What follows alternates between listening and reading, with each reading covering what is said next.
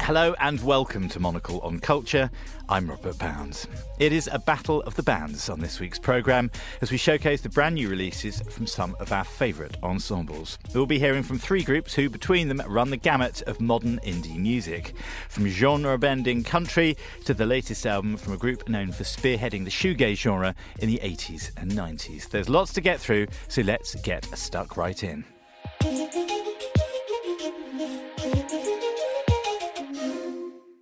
First up, Bahamas is the moniker for the Finnish-Canadian musician Eefi Juvinen. Over the years and across 5 albums, Eefi's become known for his laid-back vibes underpinned by wry lyrics and incredible musical talent.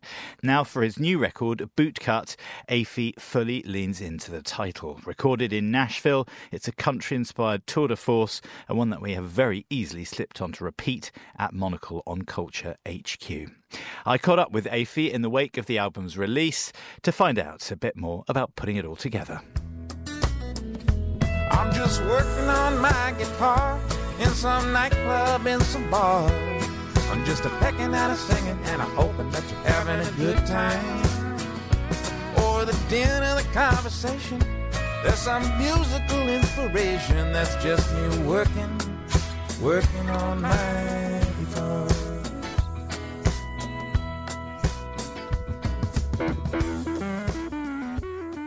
Eefi, it is wonderful to have you back on Monocle on Culture. Just a little bit shy of the 10-year anniversary of when you first came on for your Bar Chords record back in 2012.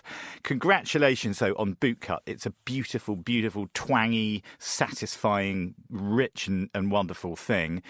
I'll start with first things first, Eefi. How long did it take to scratch your itch to make a kind of more country-sounding record? Well, geez, I think it's taken most of my professional life, going on 20 years. I think I've always had songs like that on all albums. There's always one or two that kind of lean in that direction. And over the pandemic, I was able to do some recording with these wonderful musicians. We did some remote recording, they were in Nashville and I was here in Nova Scotia. And that just went so well. So then suddenly the wheels were turning and I thought, well, that was so fun. Wouldn't it just be amazing if I got down there to work with them in person? And that instinct was the right one. It was a joy to make and just a beautiful experience all around. Yeah, I mean, it's such a rich sounding record. You're very close to the mic, as you often are. You've got such a lovely, rich timbre in your voice, and it suits itself so well to these kind of stripped back, kind of more simply laid out songs, put it that way. But I guess they're far from simple. You tell us about some of the collaborators you worked with on this record, Bootcut, because you're in the kind of company of legends and service to other legends, I suppose, with some of these players, right? Yeah, I mean, I've always been fortunate to be surrounded by wonderful musicians. I mean, the band that comes on the road with me, they're just incredible players. And, all my other albums, I feel really spoiled. Just as a singer, as a performer, it's a thrill to play with players of that caliber. Yeah, I mean, like I said, like the recordings that we did during the pandemic really kind of inspired the whole thing. And I worked with Dave Rowe and this guy, Russ Paul, on steel guitar. And, they just sort of have a quiet confidence about them. I think when you get to your 70s, most people, it doesn't matter what profession you're doing, you tend to you seem to know what you're doing at that point. So I really just benefited from all that energy and experience. And for me, whatever nerves I might have had, certainly those things get quelled pretty quickly when you're in a room full of players that sort of have that wealth of knowledge and experience. And, there's no chord progression that I'm going to throw at them that they're going to be like, well, we haven't seen that before. It's like these guys have literally done it all. So it made it easy on me.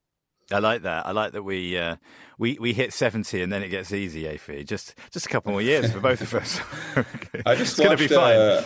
I just watched a surfing documentary on Jerry Lopez, who was this legend in the 70s. He was maybe the most famous surfer. He's in his 70s now, and he's doing hydrofoil surfing and he's snowboarding, and he's like, he's been into yoga for 40 years. He's just like, in some ways, he's just reaching the start of something new. And, so anytime you hear experiences like that, whether it's surfing or music or any sort of creative thing, I think it's inspiring to someone like me who I'm an artist and I hope to be an artist, 30, 40 years from now. So it's nice to just see people who are doing that and say, wow, it's, it can be done.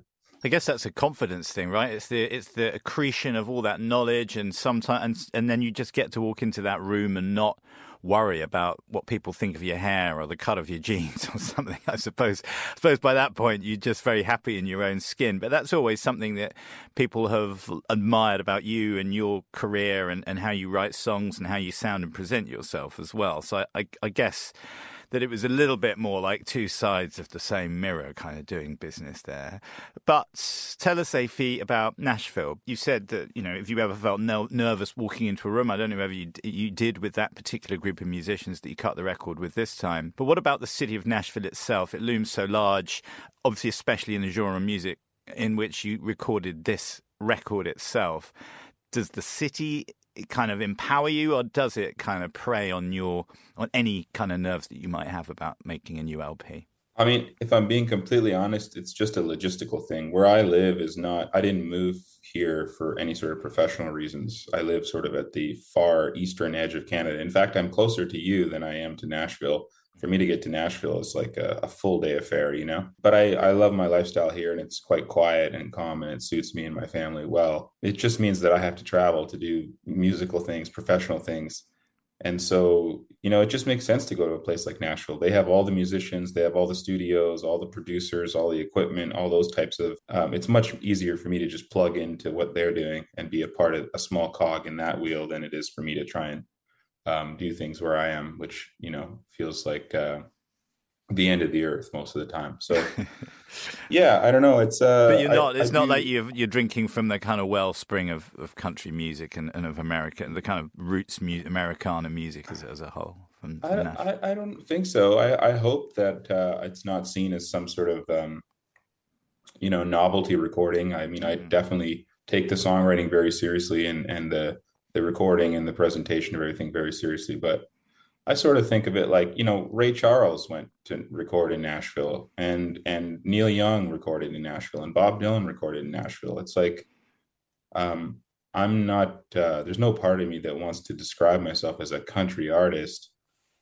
It's just like, I love that music. I love that type of storytelling. I love the narrative quality that genre of music sort of allows. As a writer, it's incredible, right? Because you can kind of use irony, and you can use humor, and you can use all these sort of literary tools that are, frankly, like, they're a lot harder to use in pop music or indie. As much as I don't really like that term, it's more difficult to employ those tools as a writer. So country music is just wide open. It's literally saying, tell me a story, tell me a good story, take me somewhere, So it's just such a fun genre to work in as a writer. And I've tried to write songs for other people, and I've never had a ton of success, although I'm flattered that people continue to ask me to do that. But yeah, I have a lot of respect for Nashville and all the music that comes out of there. And, I think as places like New York got really expensive, Nashville in a way benefited, right? I know a lot of friends of mine who have relocated there because it's really well situated in terms of touring in America. It's basically 2 hours from anywhere. And as I said earlier, they have all the amenities that you'd need. So it's sort of, it has a lot going for it. And now it's not just country music. There's amazing rock that comes from there, and R&B, and just hip hop, everything. There's just so much good stuff happening there. So it's a thrill to go down there and work anytime. And they have great coffee. They got thin crust pizza now. It's like London. They have everything. Well, far be it for me, by the way, in answer to your first question, in answer to that question, Aoife, to say that Bahamas would make a novelty record. In no way whatsoever am I saying that. I was just more asking you about some of the opportunities that country music gives you. Your records, ever since Pink Strat, Aoife, have had you've had a wonderful ability to look in the mirror with a kind of wry smile, and it seems like you're on fine lyrical fettle with this record as well. Did you have to change the way that worked, or did your lyrics seem to fit even snugger into the new setup that you had this time in Nashville? I think it's probably the latter. I think it, like I said earlier, I think I've always kind of leaned in that direction, even as far back as the Pink Strat record on a song like Hockey Teeth or something like that. There's humor there. I've always loved those songs that have a little bit of sweet and salty at the same time. If you only have one thing, then that can be a little bit too much, I find, as a listener. And so, yeah, especially when you're delivering like such a soul crushing message, as I often seem to be doing, it's nice to just have leave the listener feeling a little bit uplifted somehow. And it's a little bit of a magic trick. I'd love to say that like it's purely like calculated, but it's there's something intuitive there that sort of just leans in that direction. I've referenced in the past, I've referenced that Willie Nelson song, "You Were Always on My Mind," because if you listen to the lyrics of that song, it's just it's such a painful and sad song, but it leaves you like the sound of it is in a major key, and the melody is such that you just feel inspired. It's like Chariots of Fire. It's like you kind of want to get up and do anything after that song. And so how is it that a song can be both of those things, both of those extremes at the same time? So anytime I'm working on something and it has some of those qualities, it tells me that I'm moving in a good direction. Born stuck in my ways, you might be somebody just like me.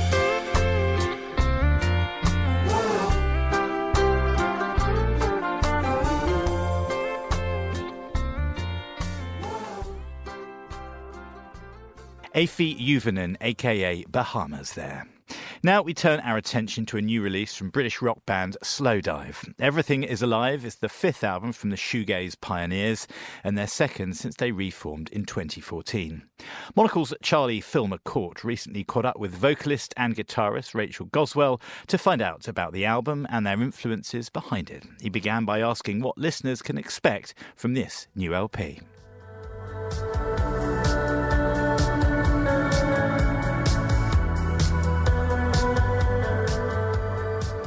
I would say the album has recognisable elements of Slowdive in there, and then some different bits as well. There's quite a lot of electronic elements this time, so it's kind of a merging of the two. As you say, that signature Slowdive sound is definitely still there, but how did you integrate these electronic and ambient elements into the album alongside that? Neil wrote the songs on this record and was originally stockpiling a load of ideas for a solo electronic album. And I guess towards the end of 2019, we all got itchy feet having had a year off and wanted to start doing stuff again. So he, presented us with various demos in various states of being. Some were like snippets of ideas and some were more fully formed songs. I mean, songs like the opening track on the album is called Shanty. It's very electronic. It's got an arpeggiator on it. And Neil was using a Prophet 6 primarily at home when he was recording. I mean, it was all just kind of there naturally, really. When he brought the stuff to us, the rest of the band fleshed out his ideas with added guitars and maybe a few more ambient bits and bobs from Simon in there.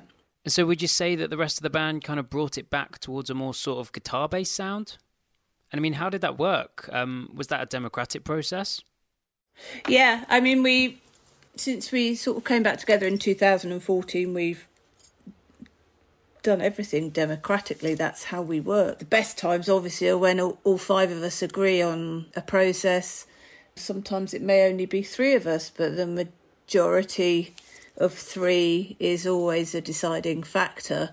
Kisses, for example, has probably got about 20 different versions, and one of them is completely electronic with no guitars.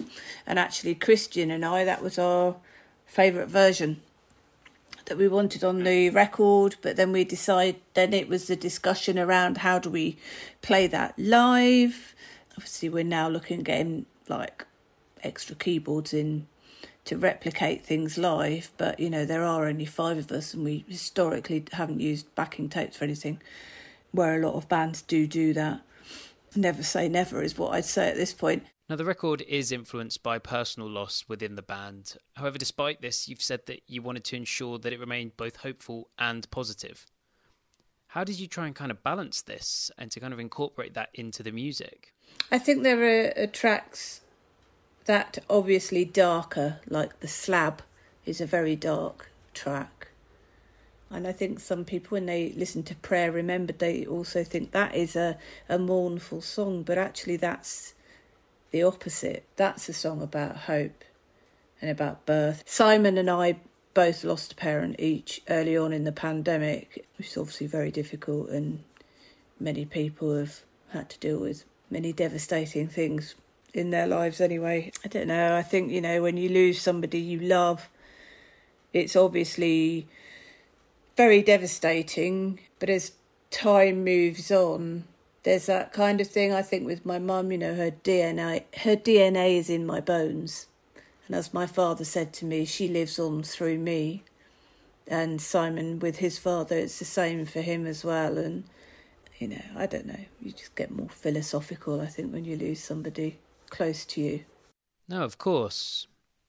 And I mean, in terms of making the album, you recently said something unquantifiable happens when the five of us come together in a room, which, you know, is a really positive outlook on collaboration within the band. Do you think that's something that you've managed to kind of develop over the years? You know, just figure out how best to work with each other? Yeah, I think so. It's just a natural way of being. I mean, the word unquantifiable is there for a reason. Can't explain it, but we all obviously have known each other since we were teenagers, and we are very relaxed in each other's company, and more than ever, we're more open and honest with each other than, you know, we would have been back in the 90s. It kind of comes with, I guess, with getting older and speaking your mind more. Now, it's hard to do an interview with Slowdive without mentioning shoegaze, but initially, you know, it was a term that was perhaps used in a slightly derogatory way towards you. Now, however, you know, it's snowballed into a thriving genre in its own right, with multiple sub-genres as well. I'd just be interested to hear what yours and the band's relationship with the term is now, and whether that's something that's perhaps changed over the years. Yeah, I mean, I think it's definitely changed in that we are accepting of it now. And how could we not be, you know? I think the first time I saw shoegaze as a genre was back in MySpace days. And I set an account up and saw it as a genre and saw all these bands using it to describe their music. And I remember being quite shocked at the time and kind of laughed initially, thinking this is ridiculous, you know. But, you know, younger people took ownership of that and turned it into a positive. And it is interesting seeing all the branching off. I get quite confused between what dream pop is as opposed to shoegaze. I guess it's more poppy, I don't know. But, yeah, I'm trying to get my head around the pockets that it's spawned. But it is quite fascinating to see. And, you know, I guess it's lovely to have that community of people that love that genre of music, and younger bands that are coming out and doing their own thing and taking it and interpreting it in different ways. It's a very lovely thing.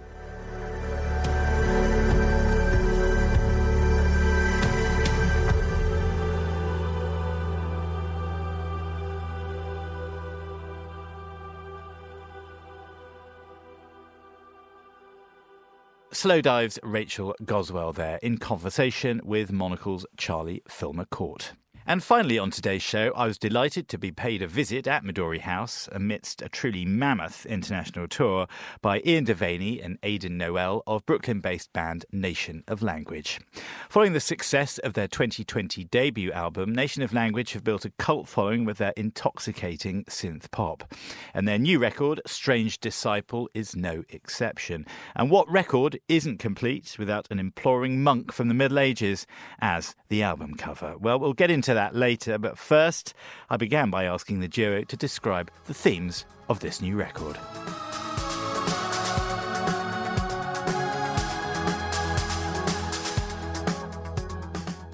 You know, with each of our records, they've been kind of created and recorded and released in very different conditions from one another. With the first record, we were, you know, I was working at a coffee shop and restaurants, and it was like between those shifts that we would get into the studio and record. Aiden was a nanny, and then we went to release it, and COVID happened and lockdowns, and so we weren't able to tour at all. And so for the second record, it felt like we were safe enough to travel to the studio each day and sort of isolate with just us and our producer. So you kind of get into a groove of creativity. Did it at least give you the time to be creative? Yeah. It without was, all the stress, albeit with the stress of the pandemic. I do feel like it allows for a lot more of like big picture understanding of what the record's going to be like without having to like retroactively sort of try to make ties between each song when you're doing it all at once like that. So you can kind of plan the canvas of the record a bit more. Yeah, because at that point we really had no idea when the world would open up, and so there was just zero pressure to meet any sort of deadline or anything because we were making a record so much sooner. Golden days of the pandemic. I know, we do think back on that time fondly, and I always think that's a bit messed up. Yeah, it is strange. But for this album, we made it in between tours. And I think one way that sort of impacted it was, I think when you are making a record, it can be really easy to wonder what people want from you and find yourself trying to chase that like imaginary specter. But I think making this record between tours, what we really felt like, especially when you can go out and like talk to people and hear about how they relate to the music, is that it really seemed like what they wanted was for us to follow our instincts. It's not like we have like this one song that's like absolutely huge and like we're trying to replicate that. And it really feels like it's about, just trying to capture something true about yourself and share it. And so that made making this record really kind of fun and easier than I think I thought it would be when going into it. Well, I think it bears itself out in the listening to it because it sounds, as I say, it's got a very... people that don't know your sound will obviously be Googling it while we speak and we'll be listening to this in the background. But there is cool synth music and electronic music, and there is something... This feels like it's got, especially on this new record, has got such a lot of warmth to it. It's very danceable. It's... Just look at some pictures of me dancing in my house to it, guys. It's not embarrassing. It's fine. But there's a great kind of warmth to it. And I wondered, question for both of you, is when you're writing while you're touring or between touring, you obviously know what works with audiences. So you can kind of, when you ad-lib certain parts of songs, as you obviously must, you've got to change it up for your own sanity, I'm sure, every night. Are those the bits that become parts of the new LP, in a way? Those kind of fills, those little breaks, those things that you extemporize on a night when it's going really well, they become presumably part of the architecture and part of the substance of a new record. Is that how things are written when they're on the road?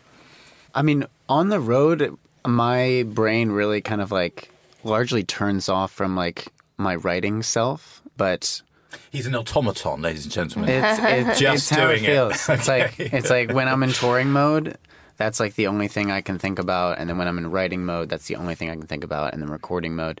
And so it really does like sort of break your life into these strange sort of chapters that, since we kind of just keep releasing records, you just kind of really just go one into the other. But definitely, the audience reaction to things can make you question things, like sort of wonder. Like when we started... Was that a good bit? No one's loving that. Well, we didn't expect everyone to be vibing on this bit, I suppose, right? Because the proof of the pudding is often in the live, in the concerts. I would say that like a positive thing that we didn't quite expect is when we released one of our new singles, Week in Your Light, quickly upon playing shows again, like anytime I would start the riff that begins that song, people would start cheering. Like they were so excited that we were about to play this new song. And that is not really something that we've experienced in a while. Something so bright and blessed that I'm all but crushed. Just a reminder I'm in love. Week in your life, and I can't seem to wash it off, and that's alright. I wondered in the writing process, do you guys have a mood board? Is it literally a very internalized process, writing, or do you need to have mood boards? Do you have stuff cut out on the wall? Do you have riffs of two lovely records that you just totally love that you're kind of in the perimeter sort of fence of creatively, I wonder? Or do you have to lock yourself away in a box and have nothing, no outside stimulus and just write stuff, I wonder? Monk-like. Like a monk, like the guy on your cover. That's going to be my next question. Perfect. We really tried to make kind of our whole apartment into a place where you can find inspiration. Especially recently, I've been trying to keep as many like poetry books of different kinds stacked around my desk because, Is it a bit wobbly? One underneath the It leg? can be, yeah. You want to surprise yourself when you're writing, like you were saying earlier, and sometimes to look to if someone else has put something in a weird way, it just changes the way you're seeing things. And kind of letting other people inspire you, or you see a certain word that is not a word you would ever use, and so it really just kind of redirects where your brain is going. Yeah, I feel like when you were writing Strange Disciple, there was a lot of time you spent, like during lunch, when I would force you to make a quesadilla for yourself for lunch. You would put on that Beatles documentary that had just come out. And just like watching that would just put you right back in the mode. Oh yeah, the Peter Jackson one. Get back. Yeah. And I never has just watching four people go to work been so Right. creatively inspiring. Yeah, it's great. Yeah, it's great stuff. And tell me, we've mentioned monk-like focus. Your cover it's impishly. It's very attractive. This has a little guy that looks like he might have been cut out of a sort of pre-perspective 13th century Italian altarpiece or something. But he's got some kind of fluoro vibes going on. He's a kind of new rave monk or something. Mm-hmm. Who is he? And is he either of you guys? Is he both of you guys? What's happening to him? He is all of us. Yeah, I think he in my mind... He's kind of getting some sort of... He's a bit like an enunciation, but he's not, is he? He's having a moment. He is having a moment. He is the strange disciple, which to me is kind of a sort of version of ourselves that lives within all of us when we find ourselves in kind of like the throes of obsession or devotion to either like a person or an idea. And so when I was trying to think of what the album could look like on the cover, I started to assemble a sort of mood board, and it was all just very much like old religious imagery. And that felt sort of too serious because I felt like when you are in the throes of that obsession or devotion, at least for myself, you can find yourself acting in ways that feel so absurd to you, and you're like, what am I even doing?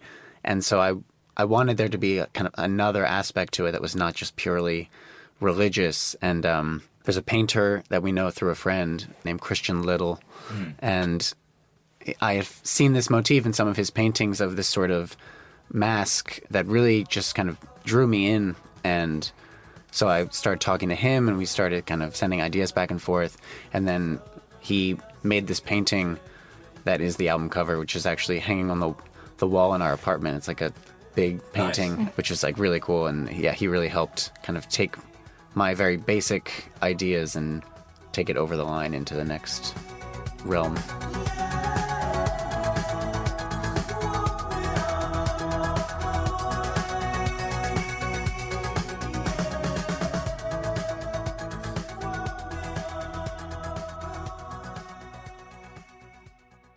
My thanks to Nation of Languages, Ian and Aidan, for stopping by Midori House for that chat. And that is it for this week. My thanks to Charlie Phil McCourt, also to Bahamas. Bootcut is out now, as is Slowdive's Everything is Alive. Monocle on Culture is produced by Sophie Monaghan-Coombs and Steph Chungu, and Steph also edits the show. Thanks also to Sammy Swissy for his help this week. We'll be back at the same time next week, but until then, from me, Robert Bound, thanks for tuning in.